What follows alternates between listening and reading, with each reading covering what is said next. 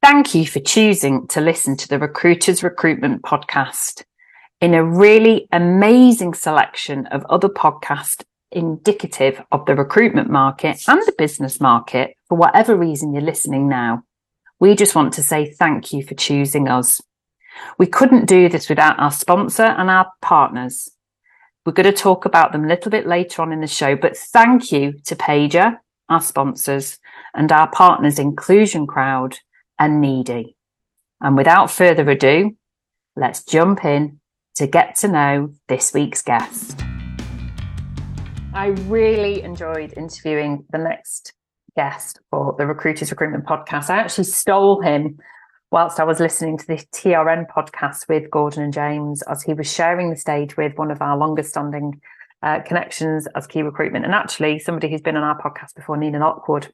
And this next guest was so delightful to listen to. I thought, I've got to get him on for you as our community. So this is Rupert Wallis, who is the MD of Media Contacts, and we talk about a multitude of things, not least what is a very intriguing industry. There's real similarities between media and recruitment, without a shadow of a doubt. So he talks us through the career and the media journey over the last 25 years since he joined in 1998, where we are now as a digitalized media industry.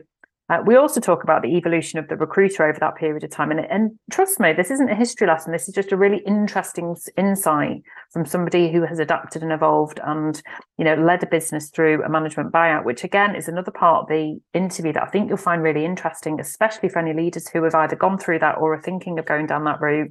Offering equity to their top billers. There's some real elements there that I think will really resonate, especially those who've maybe stuck at a certain headcount. How do you get yourself beyond that sticking point and grow and potentially double in headcount without compromising on the values and principles that's made your business successful in the first place?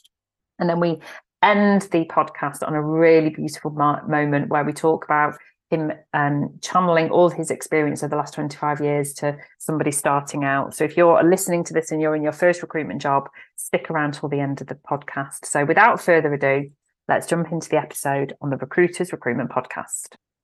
This is Leisha Holmes, and I'm your host on the Recruiters Recruitment Podcast. And I have a confession to make to our lovely community. I've actually stolen the guest today because I was listening to him whilst dropping into one of my favourite pods, which is the TRN podcast with the wonderful James Osborne. And he was actually doing a co-host with one of my longest standing recruitment friends, which is Nina Lockwood. And I dropped this next guest a message and said, please come on my podcast, because I just thought he was so enjoyable to listen to. And some of the things that he was sharing with the TRN audience was so pragmatic and very much along my mindset. So without further ado, I'd like to welcome to our community today Rupert Wallis, who is the MD of Media Contacts. So welcome to you today. How are you, Rupert? Thank you. I'm very well, thanks. How about you? I am very well, and thank you so much for joining us. So for those who have not yet heard you on a podcast, tell us a little bit about who you are and what your business does. Yeah, sure. So I've been in recruitment now for almost 25 years, coming up in September. I have worked all that time for Media Contacts. So I joined the company back when recruitment was a much smaller industry. We had 5 or 6 competitors. We just recruited for media sales roles. It was in the days people were still buying magazines. And the business was owned by a chap called Hugh Jocelyn. Hugh previously had a business called Jocelyn Rowe, which became one of the world's bigger financial recruitment consultancies, which he sold to set up our business. Really because he wants to do something a bit more people-focused. The media industry is quite vibrant, and that he could really enjoy. So I joined then. We had about 6 or 7 staff, something like that. And since then, we have been growing. We stayed relatively small. Hugh kept the business as a lifestyle business for him. So we always had a cap on about 15 staff, about 1.5 million turnover. But then we went through a big change 5 or 6 years ago. We agreed to do a management buyout, which we completed last year. Congratulations. Thank you. Thank you. So it's an exciting time for us. We're going through a lot of growth. We've had a lot of change. We've broken that sort of glass ceiling and going places. Wow, seems like a really poignant time to be having a conversation with you. And I know that when I explained to you before we started to record, a large part of our community is other recruitment leaders, and there will be plenty within that cohort who have gone through maybe possibly a management buyout, possibly actually launched their own. We do get a lot of people who've set up on their own.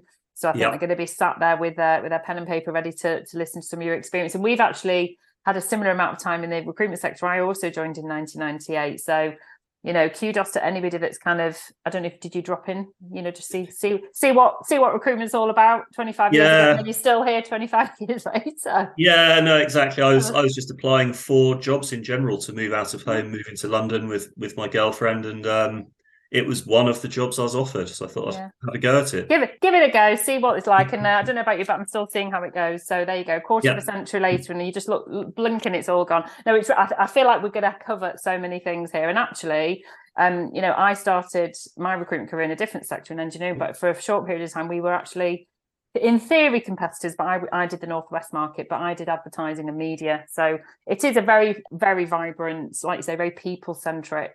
I think that what's really interesting is that we obviously share some commonality in terms of our backgrounds, but I'm really keen to sort of understand how your sector and your industry has changed over that period of time. Because, of course, when you very rightly said, and maybe it was a flippant remark, but, that was in the days where people used to buy magazines and papers. And, of course, anyone listening now, especially those in the start of their career, can't even imagine that world. So how has the landscape changed from this traditional, through the line media, advertising on TV, radio, magazines, newspapers, and now, of course, everything's digitalized and we're in a virtual world. So just talk us through a little bit of the timeline.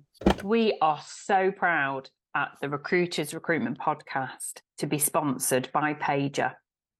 Pager helps recruiters to build personal brands, to identify new business opportunities, to attract those hard-to-find candidates, and to basically have better conversations. Now, you will have a large network that you want to build credibility with on LinkedIn, and sometimes posting content every day feels impossible. Now, that changes once you have Pager. Pager provides you with the ideas, the content, and the scheduling capability to produce daily content to build out your own personal brand in minutes. And for business development too. Pager identifies companies that are advertising jobs, have key hiring indicators such as funding rounds, mergers, acquisitions, or senior appointments, and then alerts you to this daily. Pager also enables you to write candidate-centric job adverts without bias in seconds. So once you advertise your job, Pager will then automatically create a branded post and publish it to LinkedIn without you even having to lift a finger. So when you want to actively source candidates, you can create complex Boolean strings in seconds. All you need to do is to provide the job title and location. Now, Pager is making thousands and thousands of recruiters smarter and faster. For more information, click on the link pager.co to book your demo, and remember to mention the Recruiters Recruitment Podcast when inquiring. Now, back to the episode. Yeah, sure. So it's you're right, there's been a lot of change. So when I started, as I say, we only did media sales recruitment, and I was the first person to join the company who had never worked in media sales. Right. Originally, I was the office junior, sort of making the tea, washing up, helping out. And I wanted to start recruiting. So I was told to go and pick up some business that wasn't media sales and run with it and find something to do. Yeah. So I looked at things like journalism, production, the people who make the magazines, the events industry. And back then we had what was then called the dot-com boom just beginning to kick off. So things like web designers and web producers. And fortunately, I was good at recruitment, but also had latched on to where the future of the media industry was going. Because with people stopping to buy magazines, all the companies had to repurpose their revenue streams. So things like websites, events, they were the new money coming in. Yep. So that really took off and became actually our principal part of the business, and media sales we virtually stopped doing, which was fantastic for me because I could then build up a team, which then became the company. But you're right. I mean, now very few magazines are sold. Most product is either digital, if it's on the consumer side, or if it's B2B, it's about conferences and exhibitions. There's been some huge merger and acquisition activity in the events industry in the last 12 months, because that is the hot market at the moment. Yeah. So it's been a big change. Excellent. And then in terms of virtual reality, have you got any involvement in that yet? How's that working in your agency world? A little bit, not much. I've actually got a friend who runs a VR company, and I think people are still finding their way in it. And I think Facebook, or now called Meta, is an example of that. They've ploughed billions into VR, but it's sort of not worked for them because there was no strategy. They just thought it's something they should do. Yeah. Which reminds me of the dot-com days where people said you must have a website. But a lot of them are rubbish. That's the biggest truth and the biggest irony of recruitment is that a lot of recruitment agency websites are absolute bobbins.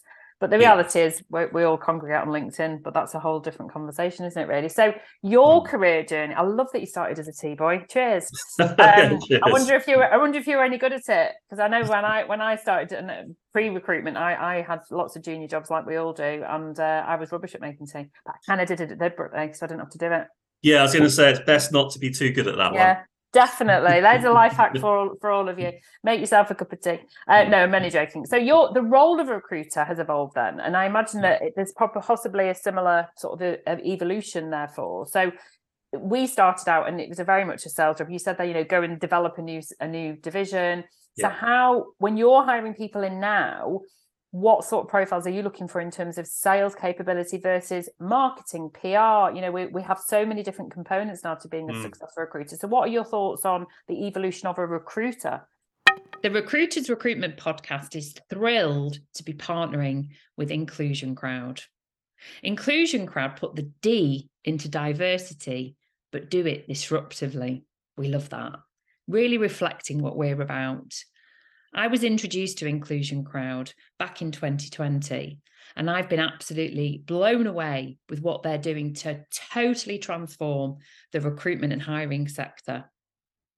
They believe at Inclusion Crowd that companies should be reflective of society, and that no matter who you are listening now, you have a story to tell, you have a contribution to make.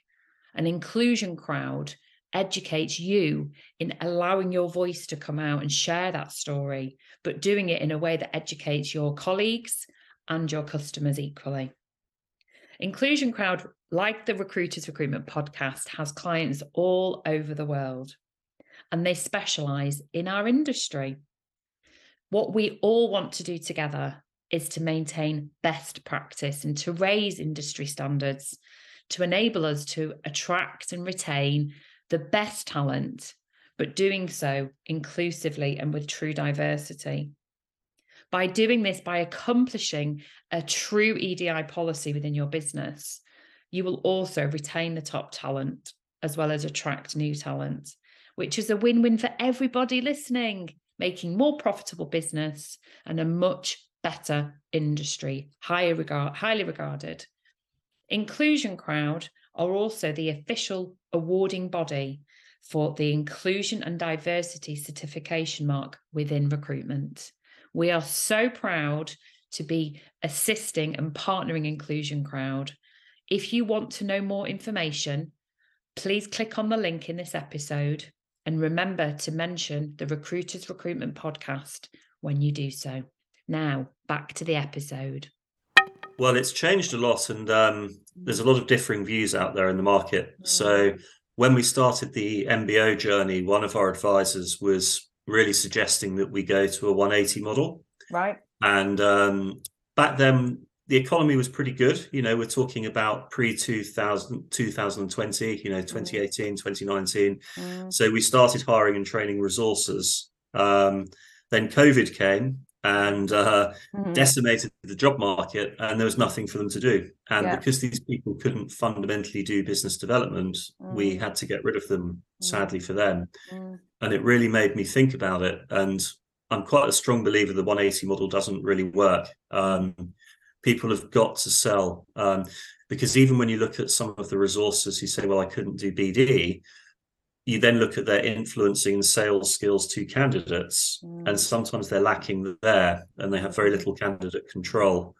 So I think fundamentally you've got to be a deal maker and a salesperson to be a good recruiter, whether that's on the candidate side or the client side. So the first thing we look at is whether someone is entrepreneurial. When I was a kid, I used to buy multi-packs of chocolate bars and sell them in the school playground because the other kids weren't allowed out at lunchtime. We were too young, and made a huge profit doing that. So they did. yeah. We look for entrepreneurial examples like that. People who've tried to make money or do something of their own initiative. I think that's a really interesting point, and I think it's one that is probably one of the biggest hot topics in recruitment, and one that I must get asked at least once a day by clients, of whether the 180 model actually works. And I think the answer is, for some, particularly in the search world, it can work, where you're working on retained projects, because actually those in the delivery role are actually, they are very entrepreneurial because they have to go out and to build out talent pools. But I think if we're talking in the general contingency market, I have seen very few examples where it works brilliantly. I actually came from a 180 model. So before I started in media recruitment, I was trained in the 180 model, where I was actually the candidate resourcer. But the reality is, within the first week, they were just like, just let her on the phone to the clients, because I needed to control. And I think that's the real problem. There's a disconnect between the control of the process if you don't have the two 180s who combine to make the 360 in true symbiotic mindset. And I think that it actually is such a rare piece of magic for that to really happen. That's where I think what's happened over the last 24 months since COVID, in what's happened in your businesses, happened across the whole industry. In the delivery consultants that have been brought in post sort of boom, post recession, obviously we can revert back 15 years ago to post recession. They've not necessarily had to have influence skills. They've not necessarily had to, but actually now where we're at, I think this is actually normal recruitment. And I think building relationships, how can you build a relationship with the candidate if you don't then know where to go and place them? I don't know what you think. No, exactly. And even with retained business, we do some retained work. I picked up a retainer last week, and the first thing when I was pitching the brief, the client wanted to know is, what is the candidate market like? What are they earning right now? Why do they want to move? And if I was only doing client work, I might struggle with that. They also want regular updates. Who are we headhunting? What are they saying? What are the objections? So again, if you're away from the coalface, it's hard to give that proper comprehensive service. Yeah, I know. I agree with you. I think I actually have a very sort of not contrary view of the recruitment market, but it's actually quite simplistic, in that if we were to sort of go back to the start of time of recruitment and actually create a microcosm, so each recruiter ran their own business, they ran their own profit center. So we didn't have a sales commission. We ran desks on profit, and that recruiter, the job of a recruiter is to win business, is to then deliver on the business, is to have insights, is to understand candidates. And you basically, what you said, entrepreneur, so you're running your own business within a business. I think we'd probably have less recruiters, but I think we would be regarded as you would regard a financial advisor or a solicitor.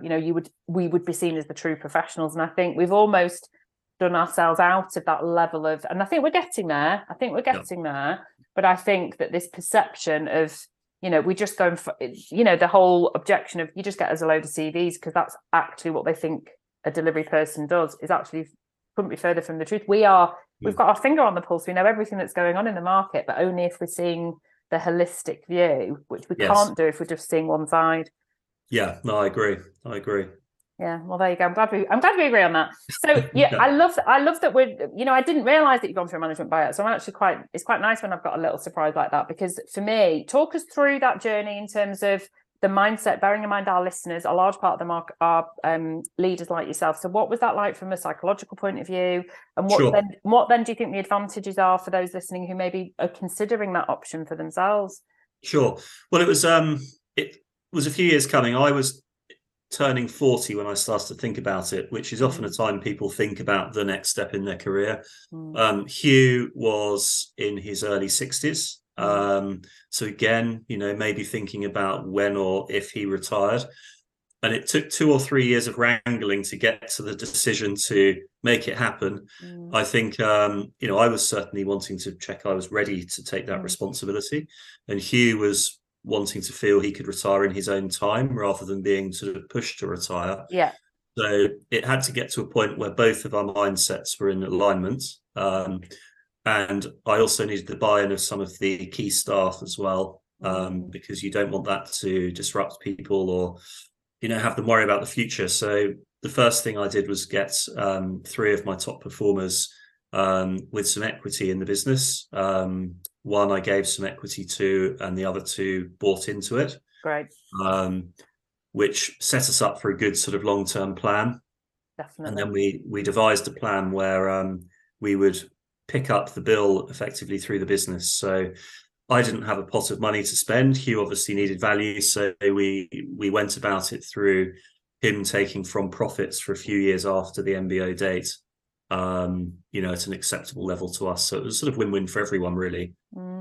Definitely. And then obviously 12 months later, how do you feel that the business is transformed from attracting new talent in point of view? Because you mentioned there about giving your top performers some equity, which I think is an absolute, a dead cert, isn't it? Because they've got skin in the game. They're going to be loyal to you. They're your best benchmark going forward then in terms of hiring, aren't they? Strategy. So how have you found it in terms of attracting new talent in based on the MBO status? I think it's good. I mean, I think firstly, we are a growth business. Our business plan will take us to over 30 staff in the next year or 2. Wow. And selling that idea before the MBO was very difficult because we would never grow beyond that 15 staff point, really. So I think people can now understand what's been going on. Yes. But there's also the positive of the pre-MBO to sell. When we were a lifestyle business, it meant that within a lifestyle business, you focus on quality. You want to be proud of your work. You enjoy your work. So we've got that great foundation of clients and candidate relationships and our reputation, but now this growth bit added. And I think that combination is very compelling for people. And the fact that, 3 of the top performers have wanted to be part of that journey, have equity, buy into it, and see themselves as part of the long-term future. Definitely. Gives good stability. I think there's, definitely from my perspective, the 15 headcount is often a pain point for a lot of business owners, and there'll be a lot of them listening now, nodding away, because it's you kind of go forward a bit, you maybe get to 20 and then you shrink back a little bit because you're bound to have a little bit of attrition. How do we ensure that you achieve that growth in terms of not compromising on the quality, which you've obviously worked so hard to achieve? We are so proud to be partners of Needy, the gifting revolution. Here at Key Recruitment, we absolutely love to send out bespoke gifts to our new place candidates to welcome them in their new jobs, but also as an extra special thank you to clients or when a team is celebrating something really special.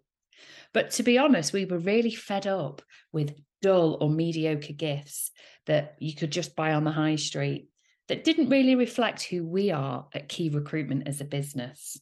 This is why we chose Needy. Needy source sustainably from the UK's best independent businesses, offering the most perfect array of bespoke gifts and experiences too. So no more boring bottles of plonk or rubbish boxes of chocolates. This is how you make your customers' day with a gift that really matters and shows that you really want to do something special for them. For more information on how psychology and AI forming to make the best gift experience for you, click on the link and remember to mention the Recruiters Recruitment Podcast when ordering. Now, back to the episode. So how do you replicate what you've got now as 15 if you're then going to double your headcount? Sure. Well, I think firstly, the thing that was really important to me is getting professional advisors in. So originally, I got a guy called Alex Arnottin, who was seen as a sort of recruitment expert who really helped with business planning and changing training plans and job plans. Then joined TRN. And, I get regular advice and coaching, which helps. And I've always had a big interest in business, and I know people in consultancy outside of recruitment as well. So I'm sort of aware of the steps to take. So, one of the things I'm looking for right now is a part-time FD, because I think that's the next part of growth. Before too long, we'll need to get a broader HR function in. We've set up a marketing department, which we didn't have before. So those sort of building blocks are coming in. But it's got to be done at the right time, because otherwise you leave yourself very financially exposed. You've got to generate the money to pay for these things as well. You do. Yeah. And again, I can think of a few examples of companies who have got ready to scale and haven't got those people in place. And then the structure collapses, like you say. But I think you're probably doing it at the right time. Thank you for sharing that with us, because I appreciate that that's quite sensitive. So thank you for that. So if you could pick up the phone, or whatever we used to do 25 years ago, I think it probably was just picking up the phone, wasn't it? We didn't do Zoom or anything. There was no internet then. No. If you could go back to Rupert of 1998, just as he's about to start on his recruitment career, what's the golden piece of advice you'd give to him? I think to stick with it. I think the biggest place I see people dropping out of this industry is typically in the 1 to 2 year stage. You get a lot of people who start terribly excited, make a few deals, then maybe they have a dropout, or it gets tough, or the market changes a bit. And I think it annoys me when I see some junior candidates from rec to recs. They all come in, and one of the things they always push is it's a fast route to money. And it makes it sound to me like it's an easy buck and they don't have to work very hard for it. But a good recruiter will be earning 6 figures like any other profession. And if you look at the other professions, you don't qualify overnight. It takes a few years to get up and running. And I think in recruitment, people have to understand that. And luckily, I was patient enough to understand it and kept with it. But you see good talent going sometimes because people get very impatient. Yeah. I think that there's a couple of things. I think one is that there is a sense of instant gratification with, and that's the generation that they have grown up in. That you think you look at influencers and it looks like they're an overnight success, but of course even they've been working for years behind the scenes to get to a point. But I think you're absolutely right, and I always say, if I can add to your advice to Rupert of 25 years ago, enjoy the process, because if you actually enjoy the recruitment process, you will get the secondary reward, which is the financial compensation for it. And I think if you want to listen to, people like Rupert who've been in the market a long time, as have I, I've been doing it quarter of a century. Yes, of course, I enjoy earning well, but for me, it's about the process. I love how complex our process is. And that's, if I can also add to your advice, it isn't a simple ABC. There's so many different layers to recruitment. It's actually a fascinating bit of human psychology, what we do, isn't it? Yeah, no, you're quite right. And I like your comments about enjoying it. In my spare time, I do karate. And one of the things we say in that is the destination doesn't matter. It's enjoying getting there. And take your time and enjoy those little steps. Like in life, once you've done something, it's done. You should make the most of every minute of it. And recruitment, you should be enjoying it. If you're not, maybe you're in the wrong job. There'll be times when it's tough and you think, oh, what a rubbish day. But fundamentally, you should enjoy it. Yeah, you do. I mean, if you're listening to this podcast now, thank you so much for joining us. But you probably listen to others. And if you listen to things like High Performance or Diary of a CEO, when they interview like these top, the world Olympians, the best sports champions around the world, they all say that very often there's a sense of, anticlimax when they've achieved their Olympic gold. And it was actually the process of getting to that goal that they enjoyed more when they looked back. And that's basically what we're agreeing on, that the actual art of what we do is so wonderful that you're taking a candidate on a journey and you're fulfilling a client's, ambitions to support their business in growth. And actually, if that's the bit that you enjoy, the money's almost secondary. So no, that's a really nice place to finish this podcast. And I'm sorry about this. Hopefully, we have had a couple of glitches with Wi-Fi and possibly a FaceTime call in the middle. So hopefully you've stuck with us. We really appreciate it. I've really enjoyed that. I'm so glad I dropped that message to you, Rupert. I think we need more leaders like you in our industry. I think everyone will agree. So thank you so much for joining us on the Recruiters Recruitment Podcast. Thank you. Lovely chatting with you. Yeah, you too.